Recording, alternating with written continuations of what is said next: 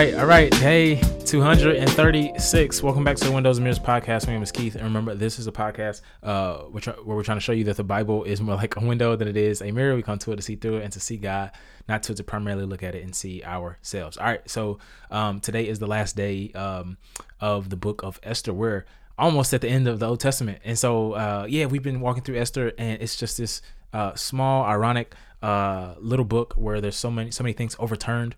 And last time we talked about how Esther and Mordecai basically got the decree written in law that the Jews could defend themselves. Remember, Haman, the enemy of the Jews, had put something in law that said that the Jews would be annihilated, right, in the Persian kingdom. And so we see the irony here.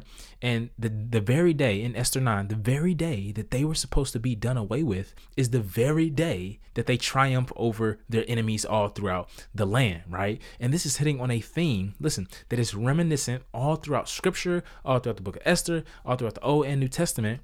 And it's such good news for us. Listen, all that tries to destroy God's people will end up being destroyed. Anyone who tries to destroy God's people will end up being destroyed. God so identifies with his people that to mess with us is to mess with him, right? And so all the officials and satraps in the Persian kingdom actually helped the Jews, right, against all those that still had the spirit of Haman on them, right?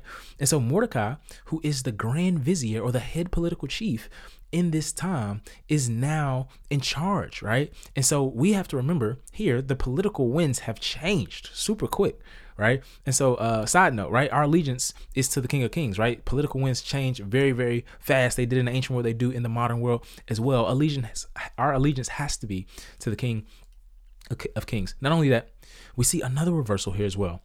It's not just that Haman, remember we talked about last time, Haman was hung on the gallows he tried to put Mordecai on. Also, Esther sees to it that all of his sons, right, are hung on the gallows as well. So in other words, Haman wanted to completely annihilate all of the Jewish people. But we see that instead we have it the other way around, where the annihilation is of all of Haman's people. Right.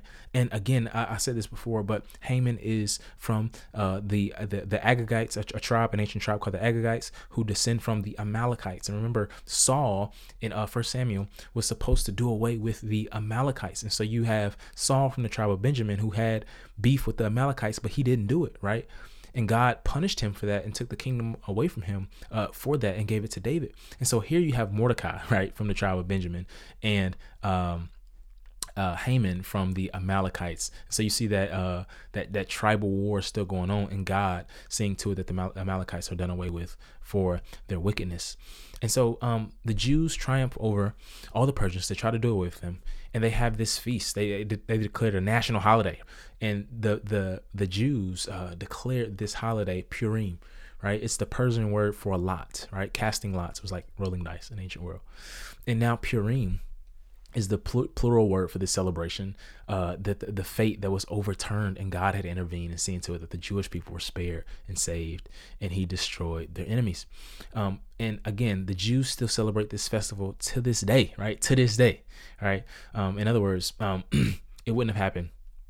If it wouldn't have happened here, if this wouldn't have happened here, there wouldn't be a festival to this day that God's people can celebrate his deliverance in the Persian Empire and celebrate God's faithfulness, right, in the past. Finally, chapter 10, Mordecai here in the end now becomes second in command of the entire Persian kingdom, the biggest empire throughout all of the world at this time. And he is chief in command under Xerxes.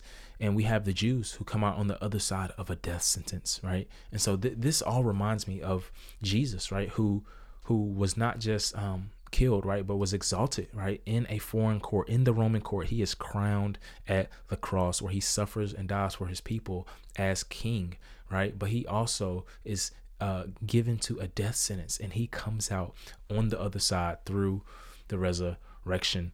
And now, as we saw, he went from a place, just like the Jews, from a place from of humiliation to a place of exaltation, from a place of suffering to a place of glory. And by our union with him, we can experience the same thing. Listen, God delivers the Jews from death. God delivered Jesus from death by the resurrection, and he will deliver us from it too, right? Because we are united to Christ. He is ours and we are his. Let's pray. God, we thank you so much for the way you reverse fortunes and fates, Father. We thank you so much that you don't just do, once again, as we said before, you don't just do the improbable, God, but you can do the impossible. I pray that we would trust you to do the impossible in our lives today. In Jesus' name.